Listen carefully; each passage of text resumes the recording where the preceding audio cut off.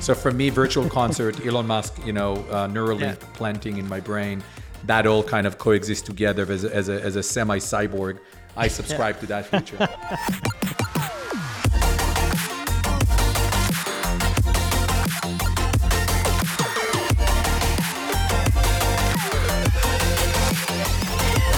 Hey there, listener, and welcome to episode 11 of the Metacast Roundtables. I'm your host, Nico, and today I'm joined by Jonathan Ras-Friedman, Matej Lansaric, and Aaron Bush. In this Roundtable episode, we will be discussing Activision's Q2 results. We'll be talking about Android's moves to potentially gain an edge over iOS. And finally, we're discussing Ariana Grande in Fortnite. And as today's bonus segment, we're doing another round of Would You Rather, because I wasn't creative enough to come up with something else. So my bad for that. But before we start, how's it going, my dudes? Yes. August feels like a very quiet month. You three were literally the only three panelists that were not on holidays, traveling the world, bathing in the sun, or enjoying some well-earned time off. Yeah, well, I'm traveling always during autumn or winter and trying to visit nice and warm places and actually work in the summer. It's nice. Makes sense. How about you, Aaron? I'm doing all right. I've been a bit under the weather this week, so I'm just tired, but I'm excited to chat. I don't know why everybody else is on vacation right now. Yeah. I don't know what's so crazy about this week, but I hope everybody is having a great time. Uh-huh. How about you, Jan? Yeah, busy. Actually, no plans at the moment of time off. But I can imagine a lot of the people who took some time off are probably in Europe. Yeah. And for me, I've also been feeling a little bit under the weather, and today is a very annoying day. So today, and I don't have this often, but I have this feeling, it's like torture. I almost have to sneeze, but I just can't get to sneeze. You know, they have this tickle in your nose. Man, that's so frustrating. Look in the light. I know, it's what I try. It's what I usually do. It doesn't work sometimes, okay. But yeah, so I don't wish this to my worst enemy. Anyway, let's talk video games. All let's right. get into the topics. So, topic 1, Activision's Q2 results. So before we start talking about Activision, I'd like to share our concerns over the stories and anecdotes around harassment that have been coming up over the past weeks from all over the industry. And so we here at Navik, we really want to address that topic well. And so we're organizing a special roundtable episode around diversity, inclusion, and company culture in the following weeks. And so we're still looking for panelists for this. So if you have any thoughts and best practices for organizing a gaming company that is truly social, please do reach out. So Activision's results, some highlights. So the company managed to beat estimates and guidance. So $1.20 earnings per share versus industry expectations of only 76 cents. So that's quite a big beat. And then net bookings were down 8% year over year. But still 60% growth over 2019. Operating margin still slightly higher. And then it's increased its earnings forecast for the rest of the year. So things seem to be going well. There's also new leadership at Blizzard. So J. Allen Brack, who was the head of Blizzard, is now replaced by Jennifer O'Neill and Mike Ibarra. And then one noteworthy thing that I found surprising is that COD Mobile is on track to exceed $1 billion in consumer spending over the year. So that was, some quick highlights. Aaron, what stood out to you from all this? Yeah, two things. First, I do think it is important to start with the elephant in the room a bit, which is Activision Blizzard's culture problems. And I'm glad that we're going to be addressing just more harassment, diversity, and inclusion in the industry and in the coming weeks. But that really is the leading story of the quarter here with Activision Blizzard too. And most people know the story by now. We covered it in the newsletter. You just shared some highlights. But, the state of California sued the company on claims of harassment and an unequal working environment. The company had a really bad response afterwards, which spurred employees to act, demand changes. They conducted a walkout. And we're now starting to see those changes. And that conversation is really what dominated this past quarter. The first real slide in the investor presentation deck was about what actions the company is taking, and reinforcing their dedication to employees is how every executive started their comments in the earnings call.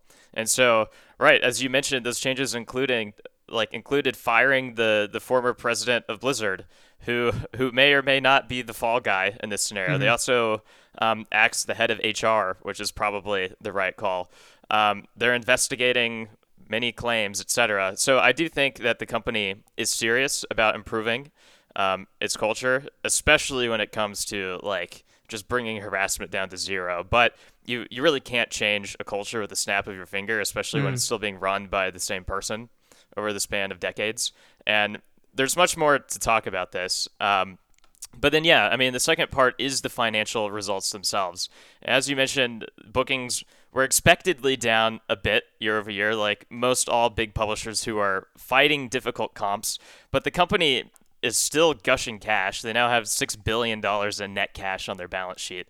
And one bright spot was strong double-digit growth in mobile, which now makes up 40% of the company's bookings. And they also said they didn't see a noticeable impact from IDFA changes. So numbers-wise, we can nitpick a couple things here and there, but it's generally fine, in my opinion. And what's always more interesting to me than the backwards-looking numbers that are just specific to like a 3-month period is confirmation that the company is still well prepared for the future, which it is. Fiscal 2022, and right now this was the second quarter of fiscal 2021, but fiscal 2022 in particular is looking to be another step change improvement for the company as they continue their strategy of building ecosystems around their top franchises. For example, they talked about how there's another mobile Call of Duty game in the works, 2 Warcraft mobile games being developed, and we already know Diablo has a big couple years coming up with Diablo 2 Remastered, Diablo Immortal, and Diablo 4. So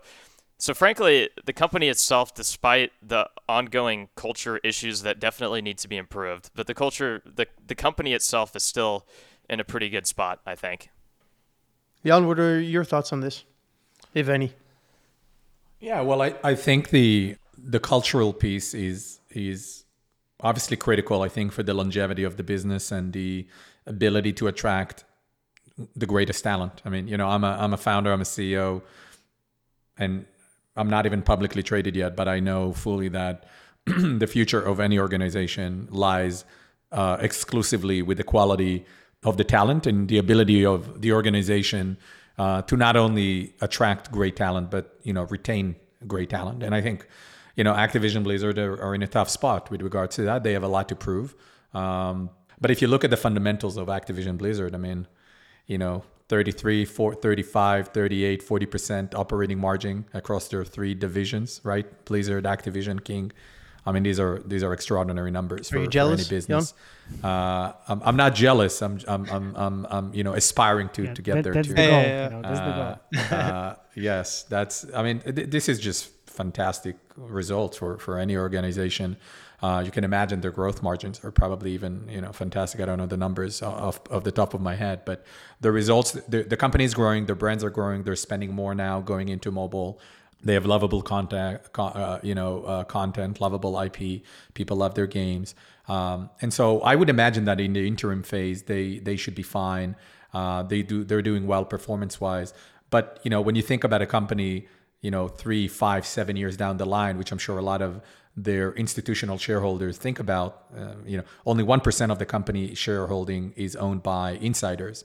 Right. This is almost a fully publicly traded company, owned by institutional. I think if they think 3, 5, 7 years down the line, believing that the company leadership is the one that is going to be able to build an organization for the future of workforce, that needs to be proved, I think over the next 18 to 24 months. And as I like to say to my team all the time, execution speaks louder than words. Great that they have a slide on that at the beginning of their analyst presentation. Over the next 12, 18, 24 months, they're going to have to walk the talk. They're going to have to put their money where their mouth is. And I think ultimately it falls on the CEO to build that leadership. And probably if anyone can do that after 2 decades at the helm, is the CEO. But I think the shareholders are going to start holding him more accountable for, what they actually do on that front. And action speaks louder than words. So let's see what they're doing over the next, 12, 18 months. Yeah, before we talk about change in leadership at Blizzard specifically, I'm curious to have your guys' thoughts on, Bobby Kotick. I don't know how long he's been the CEO of Activision now, but it feels like a lot of the problems, as you said, Aaron, start at the top, right? Can he be the one to initiate this fundamental change, or do you think the company would be better off with someone new? I think he's been at the company for like 30 years. He's the one with an investor group who bought Activision essentially out of bankruptcy and turned it into what it is today. So I think how the business stands today, he is a pretty critical leader. That's not to say someone else couldn't come in and do a good job leading this business. I don't necessarily see him stepping down or moving aside necessarily anytime soon. And I do think that this is a culture that can improve, partially because it was so bad that just putting in place certain measures is just going to automatically make it better. But also, this is a company that, and like a leader who has had a pretty strong grip on the business. And if he really wants to push forward an agenda and priorities, I do think that it will happen. I also think that this is probably just the start of the conversation for the company. Baseline,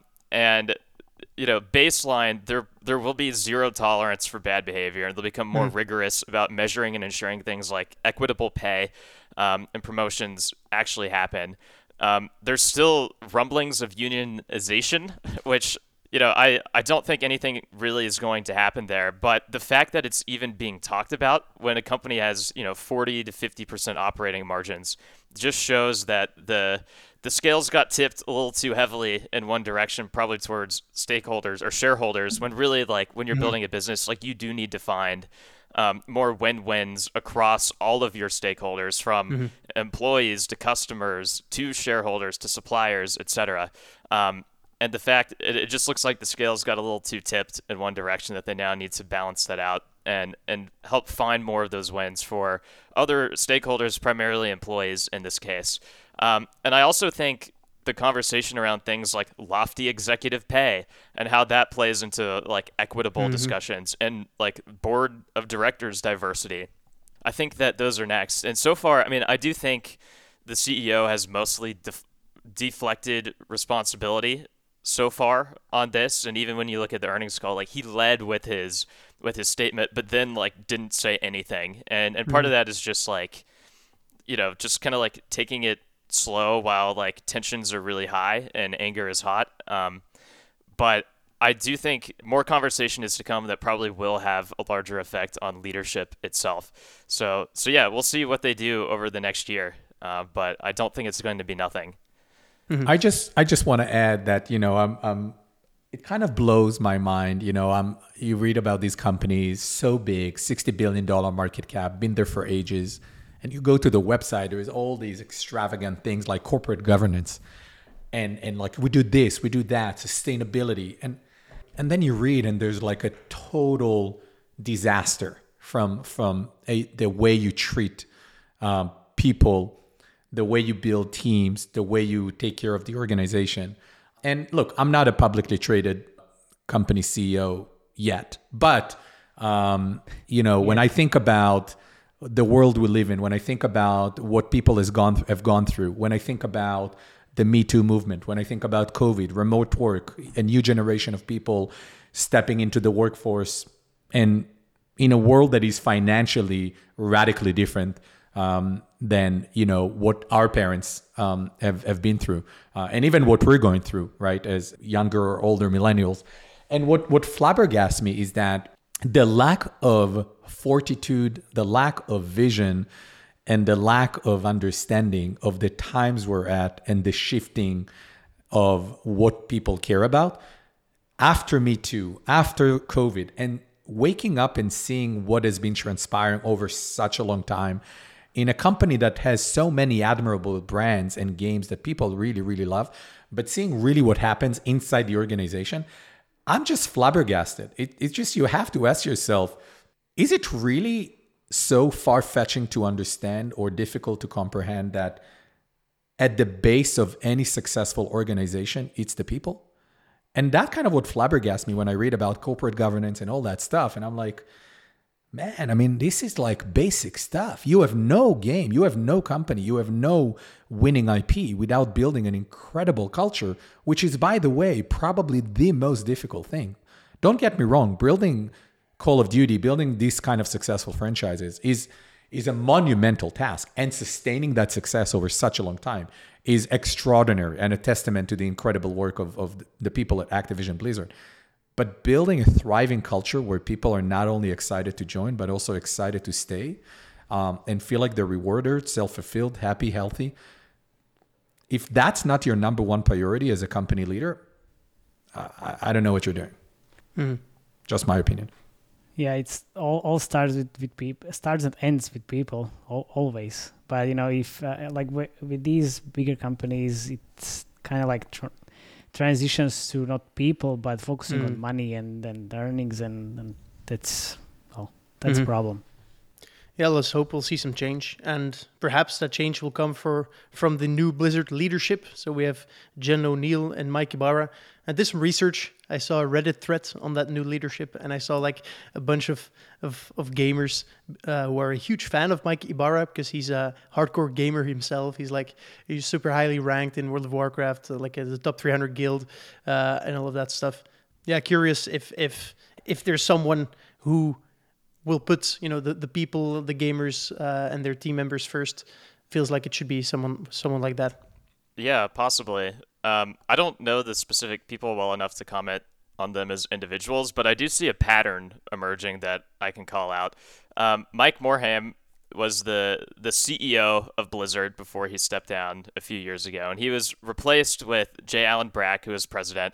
And Brack recently was replaced by Jen and Mike, who are now co-leaders. And so we're seeing in my opinion, a clear path to Blizzard leadership being de-emphasized and less autonomous, which means the C-suite, Bobby Kotick and team at large are more involved in calling the shots than ever before. So this change probably is good from a leadership standpoint. I don't know the people well enough, but I think part of the underlying story too is just like Blizzard of the past and Blizzard of the future are probably two different entities a bit, in terms of like how decisions get made and how it ties into the broader Activision ecosystem for better or worse. All right. Yeah, curious to see how that evolves, and hopefully we'll see some meaningful change, some positive news in the future. All right, let's move on to our second topic, which is Android to dominate mobile gaming, ? So in July, about a month ago, Google announced new advertising tools designed to help mobile game developers reach qualified players. And so I suggest we quickly go through them. So our expert, Matej, can tell us what they mean. And please feel free to translate all of the acronyms, and also treat me like I'm 5 years old. I will try. Because I remember last time we talked about user acquisition, and you and Janie were throwing acronyms at each other, and I had no clue what was going on. So we had definitely a great time, but you guys had a great time. We tend to not realize that these acronyms are not used across the industry that much. Well, in the UA space definitely, but there was where it ends actually. Okay, so there are a couple of features that were introduced by Google. Basically, starting with TROS bidding for ACE campaigns. And what is this? So, Mr. Nico Jr., 5-year-old. So basically, ACE campaigns or up campaigns for engagement. These were actually introduced by Google last year. And those campaigns allow developers to target ads to players that have previously installed the app or game. And this new campaign, TROS bidding, it like gives the setting to the developer the ability to bid against the ROAS, which is return on ad spend, target over a certain period of time, versus a bidding for link clicks or whatever that was available before, which is similar to the regular TROAS targets and campaigns that are available on Google.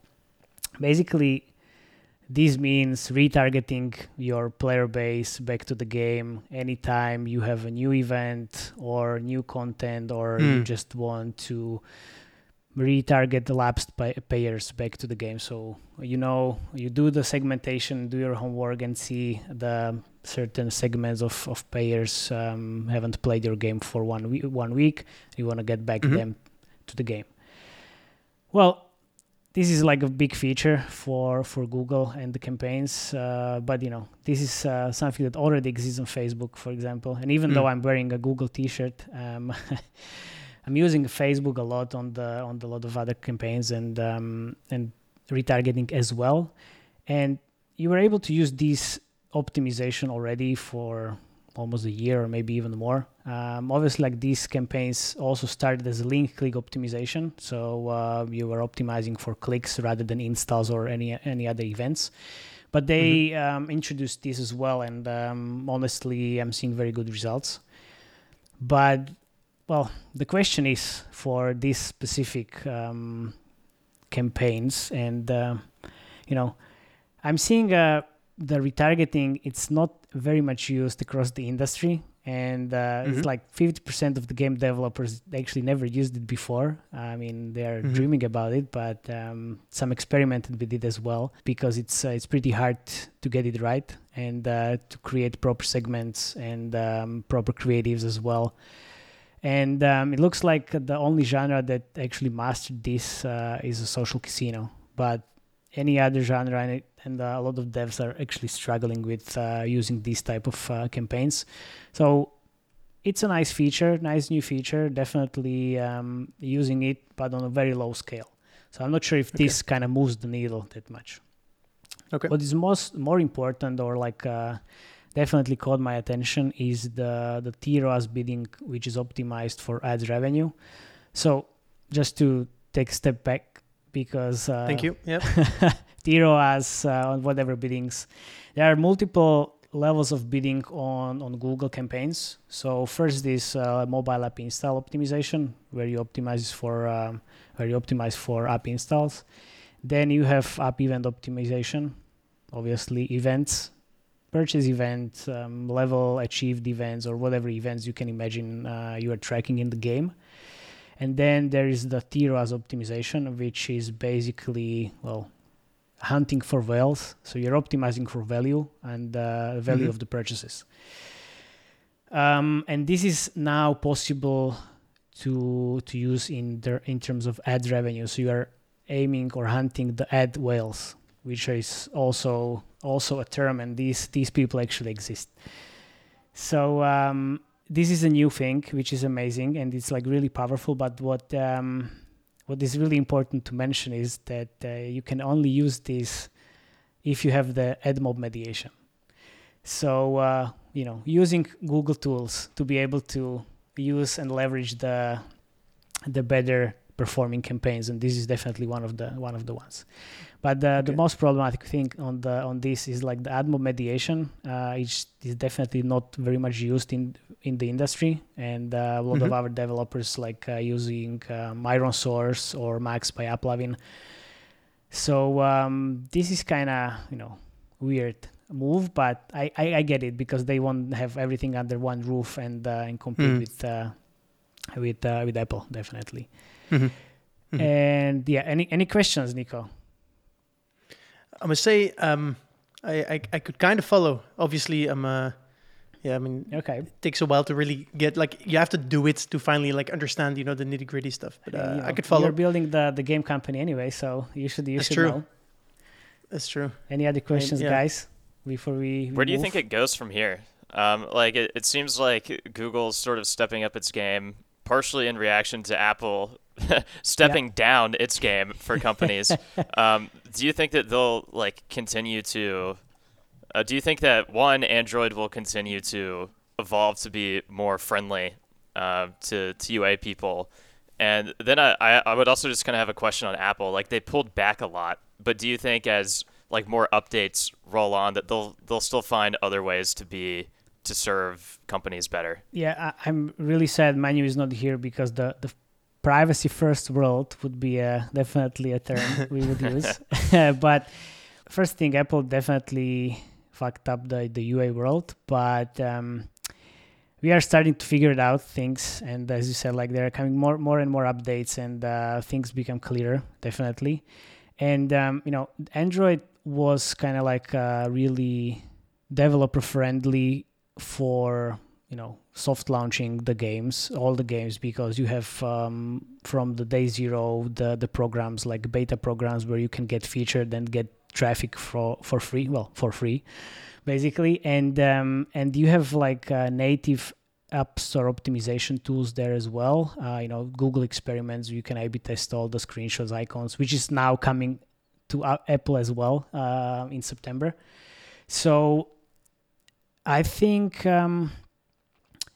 Android was always like very much doing well in terms of like developers. Even from my point of view, when I was trying to see which platform to use for soft launches, I always picked Android because, well, iOS was really slow for the approval process. Back in days, it took like 7 days to actually approve a new build, and now it's 2 days or 1 day, of course, but still, it's for Android, it's in hours. So Android is definitely, or Google is definitely on a very good way to attract more and more eyes from the developer perspective. So what else would they need to do for you to like be a serious contender? Because if I understand you correctly, they're slightly moving the needle, but it's not enough yet. Well, it is really good, all of these features, and there are like more features like reinstall exclusions and deep linking for these retargeting campaigns. But it's still pretty hard to target those like millions of devices and the low-end devices that are still in the market. And it's you can have like a lot of hacks how to exclude these type of devices from the campaigns, but this is only available on Facebook, maybe on some ad networks as well. But really, Google, since they moved into these like machine learning bullshit universal app campaign, and the UA managers lost control of all the placements and everything, this kind of sucks. So I always want to have a control under or over what I'm doing on the UA front, and now I'm kind of like watching this black box magic to happen. All right. Jan, do you have any thoughts? Does this touch your life in any way? No. Not yet. Not yet. Okay. Not yet. Yeah, I mean, I guess just from my point of view, like, it's interesting to watch. It seems like things are just like always changing all the time. They always have, and they always will continue to. And so the current state between these two approaches probably is not the end state. Like I guess like my view, just looking like much higher level than Matej, who's in the weeds, it has to like sort this out every day and figure out what things mean. That's more difficult than like my high level view, which mainly is that just like, I mean, people are still going to be playing games and spending money on Apple.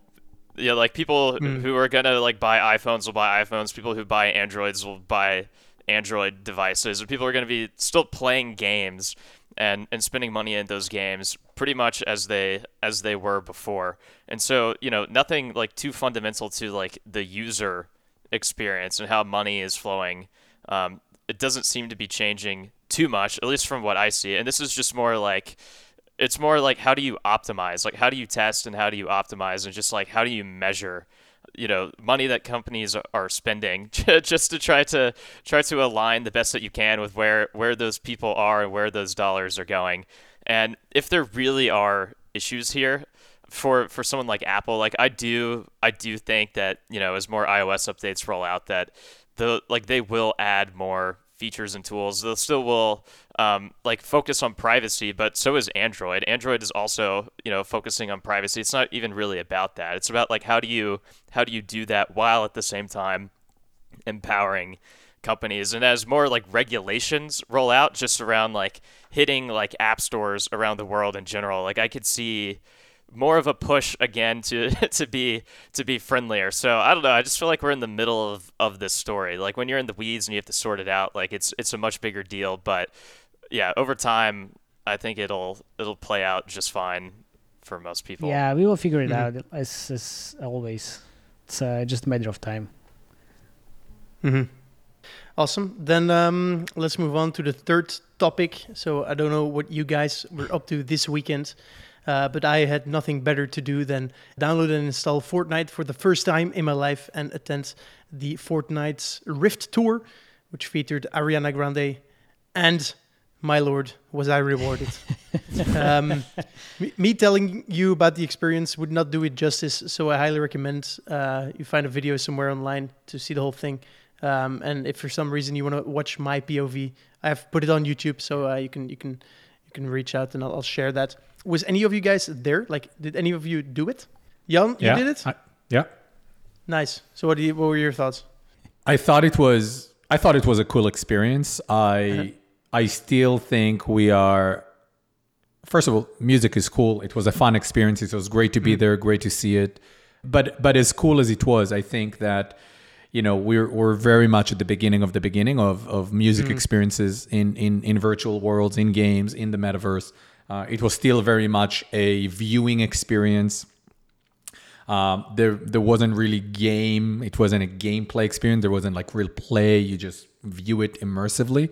And I think that's fine. I think there's a place for that in the future of music in virtual worlds and games and the metaverse. But I envision that there's going to be in orders of magnitude more exciting experiences in the future, with gameplay, with things that are more with more longevity. This was a 10 to 12 minutes concert. And so let me separate between what I think about what we've seen and between where I think we're going. In terms of what we've seen, it was cool. Music was fun. It was a cool experience. It was fun to be there. Definitely shows you where this could go. Where I think it's going is radically different, more immersive, more exciting, more playful, where you can actually do things in the concert. And so it's so much more than just a virtual concert, which is what we saw. And so in a way, it wasn't that different from what we've seen a year ago with Travis Scott, right? Big avatar. It's kind of this interactive experience that you are immersed in as a viewer. And in that regard, it was yet another great experience created by Fortnite and Epic. But I'm excited about how do we really transform and reimagine, concert being part of a game experience. And I'm not going to share too much and can't share anything yet, really. But we're at Super Social. We're really thinking about that these days and where that goes. But it was fun. It was 10, 12 minutes of good fun. I still enjoy even watching it on YouTube, kind of as a standalone thing. I still think majority of the world, people like my wife and other people, still probably look at it and like WTF, pretty much. So, but it's cool. I thought it was fun. Come on, it was really definitely excited more as I watched it on YouTube. I wanna be in the Fortnite next time and experience it myself. So, well, for me it was really amazing. Feel like a 12-year-old girl. Yeah, I mean, it was great. It was fun. I mainly play on console, and I could just never get the hang of like building in Fortnite like on the console controllers, and so like Fortnite just made me really mad, and I uninstalled it and haven't played it. I'm getting roasted by 12-year-olds out there who know how to build better than I do. But I mean, whenever they drop an event, I'll still go check it out. I mean, it's great engagement for them. It's great marketing for them. It pulls in tens of millions of players and views. But yeah, I agree with Jan. I still think that we're at the tip of the iceberg. And Fortnite, with these events, they're always like pushing the limit in some way. And I think, like adding like more like mini games in this one, like, there wasn't like too much to it, but it was something that was new, and you can kind of see they're testing like new things out still. But yeah, I mean, we're still scratching the surface. Not every event needs to be a concert. Not every event needs to forever be fragmented into several thousand instances with 50 people in each one. And then, yeah, I mean, third, if I had to guess, I think that Epic in general is moving more to a place that will enable more teams and individuals to not just experience these things, but also build events themselves. Maybe a year ago, I tweeted something like imagine like when Fortnite creative mode gives everyone the tools not just to socialize and build things like death runs, but like it also allows anyone to build their own events that others can join. don't want to overthink that too much, but Tim Sweeney liked that tweet, so maybe it's less far-fetched than you might think. It just is a really hard problem from many angles to solve for. But yeah, Fortnite is definitely pushing the limits. So is Roblox, and so I think even when you throw in something like Miles, like we saw with Rival Peak, like that's like another type of event. And so I think, as kind of the spectrum of like what interactive entertainment means, like we'll just see more events, more games, etc., along that spectrum that try new things and kind of push the limits in various ways. I feel like when we're talking about these like things in games that are way more than that, there's two names that always come up. That's Epic and Roblox. Are those two the real front runners for you guys? And are they going to be the one who, I don't want to say like crack the code, but like really make something that's really worth doing or something really new? I mean, look, you need to think about ecosystems, right? What you have with Epic and Roblox, you have audience, you have the tools, right? The engine, the graphics, and you have the publishing capabilities, right? So those three things need to be in place to create these immersive environments, accessing millions of people, and then also providing the publishing capabilities, monetization, economy, and so on and so forth. So it's not surprising that Roblox and Epic are at the forefront of that because they have that. It's not trivial to suddenly, for Google to say like, we got to go into this. Like, just 3D engine. Yeah. Publishing. Great. Yeah. And then hundreds of millions of people who can access these experiences. Great. Let's do that. There's a reason why Epic and Roblox, in my mind, over the next decade are going to be era-defining technology companies because of what you're starting to see, just like other companies have been in the previous decade.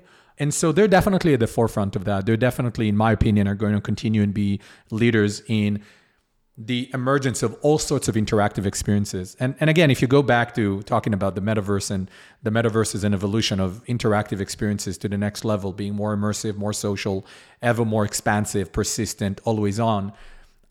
Music is obviously a massive content vertical / industry that is going to be reimagined in those type of platforms. I do think there's going to be other players, right? You have companies, my friend Adam, founder of Wave XR, who are doing virtual concerts, right? They're building this technology and ability to also publish. There are other companies that, of course, are in this sphere, either if it's music companies or if it's technology companies. But when you think about those three things, right? An engine, access to an audience, and the ability to publish and monetize, Roblox and Epic are at a different stratosphere. And I would even say that from a making the creation accessible and building a business, I would even say that Roblox is way ahead of Fortnite, right? Epic wants to turn Fortnite into a platform. Roblox is already a platform, and they're very much ahead of that. Today, you can make concerts inside Fortnite, but Fortnite is still very much a game with a certain graphical experience. Roblox is completely fragmented and decentralized in a way, making it available for anyone to create those type of experiences. And so I think the possibilities are immense in both of those platforms, but I think it's going to be in a different timeline. And it really depends when you're thinking about it as an artist or a creator, it really depends on, what type of business you want to build, which platform is better suited for that as well. Ultimately, I think both platforms will serve creators and artists in different ways, in different timeline, different scale. But it's exciting to see that. And Epic and Roblox are doing constantly more and more music events. And I think it's amazing. I think it's beautiful. And just like Spotify did to streaming of music, I think the metaverse will introduce completely new business models of how music is created, published, and monetized in the future. I think that was really well said, Jan. I think, it makes all the sense in the world why Epic and Roblox will continue to be the leaders in this. And like they're the innovators. I think we will probably see some other companies that have some of those pieces that you laid out, even within the gaming world, imitate and kind of follow along in some ways, like other big brands with big audiences that have resources, like Activision with Call of Duty, or even EA with something like Apex. Like they have their own seasons and events around things, it makes sense how those could become more interactive and do some interesting things with them. It doesn't have to be concerts, but like you can do, like we'll probably see more immersive events of various types in these other huge games, which will be really interesting to see. And I do think Miles is something that sort of operates in this world too, that like has been very nascent, but will probably over the next 5 or so years pick up in a pretty major way. And in that case, it's less about like one company having all of the pieces in-house, and it's more about, companies that may have massive audiences and like a knack for content being paired with another company that has the right technology and the right expertise, and them coming together to build new types of experiences, pairing the technology with Facebook, as we saw with Rival Peak, but we'll also probably see that in other places like Netflix too. So really this is, just to kind of reiterate what Jan is saying, like it makes sense why it's starting in the world of gaming and why it's starting with Epic and Fortnite, but ultimately this is much more about entertainment at large, and the metaverse, or whatever you want to call it, kind of pulling all of these pieces together in a new way we haven't seen before. And I don't know, I'm stoked. That sounds awesome. I'm excited to live that as a consumer. If I'm Spotify or Unity, I would try and acquire one another. Whoa, that's interesting. Because Spotify, in my mind, needs to become metaverse first music company, right? And Unity, needs to figure out how they build music experiences on top of their engine. And I think I know it's kind of wild, weird, semi-bold prediction, but, I don't think either of them can actually acquire one another. But I'm just saying, wild merge could happen and between something like Unity and Spotify. That is wild. I doubt that'll happen, but I could totally see, if anything, more partnerships, like tons of partnerships forming just around like entertainment and tech in so many different ways that level up everyone. We're in the age of the merge, so I'm just throwing out bold predictions. Yeah. At some point you'll hit one, and then it's gonna be like, holy shit, Jan. It's a big brain. It's like Nouriel Rubini, the economist. If you say, every year we're getting into a shock and a black swan, ultimately you're going to get it right. Exactly. So how long will it take, according to you guys, will it take Facebook to make an event like this in Oculus? It's going to be soon? They have to do it if they want to be a real metaverse company. I want to see this in VR, definitely. But when you say Oculus, I think, you need to think about Horizon, right? Which is kind of the consumer environment, the virtual environment, the virtual world that they want to build as a consistent experience. And there, I think the reality is, no pun intended on, Facebook Reality Labs. I think the reality is that you got to get there. I haven't seen any experience yet. I don't even know where Facebook Horizon is at. But I think it's going to be incredibly difficult for them to compete with the type of experience, the type of engagement, and the type of games that are built, on Epic and Roblox. I'm not saying they can't do it. I'm just saying, just looking historically, I don't believe that Horizon can really be a contender to what you're seeing on Epic and Roblox in the near term. Interesting. I think Facebook will probably go more down the path of trying to enable other people to be able to launch those types of things through their own apps, through their own, connected like platforms or, audiences that are built like within apps that go on the Oculus storefront. But for something like this, like, I don't know, I feel like they would probably want to test this more out, like on like Facebook itself, more so than Oculus, where there's more of an audience, and it's probably a bit less rigorous, technically speaking. But I'm sure we'll see more development there over time beyond Facebook, but lots of other teams in that ecosystem. I'm looking forward to that, man. I felt like being in the concert on Fortnite, it was very close to going, like taking some mushrooms and just closing your eyes. It was quite an experience. All right, that's it for our three. I want to say serious topics, but the last one was not very serious. Anyway, let's get into the bonus segment. So the game we're going to be playing is Would You Rather again. And the first question is for all of you. So I'll start with Matej. Matej, would you rather only go to real concerts or only go to virtual concerts? Ooh, that's tough. I really like real concerts a lot.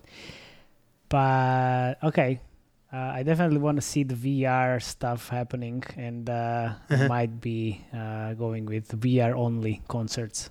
Bam. There you go. Not necessarily VR, but it's virtual. But you're more specific even. Yeah. So even if I said only VR, then you would say that. Yeah, only VR. Yeah, exactly. All right, awesome. Jan, how about you? Wow, that's a tough one. At this point of time, with where we are, I would still prefer to go to a physical concert, feeling that electricity in the air, right? But it's for the rest of your life, Jan. Yeah. Well, I mean, in the future, definitely virtual. I think that electricity will translate to virtual worlds, and we're going to be able to really experience it at a whole different dimension.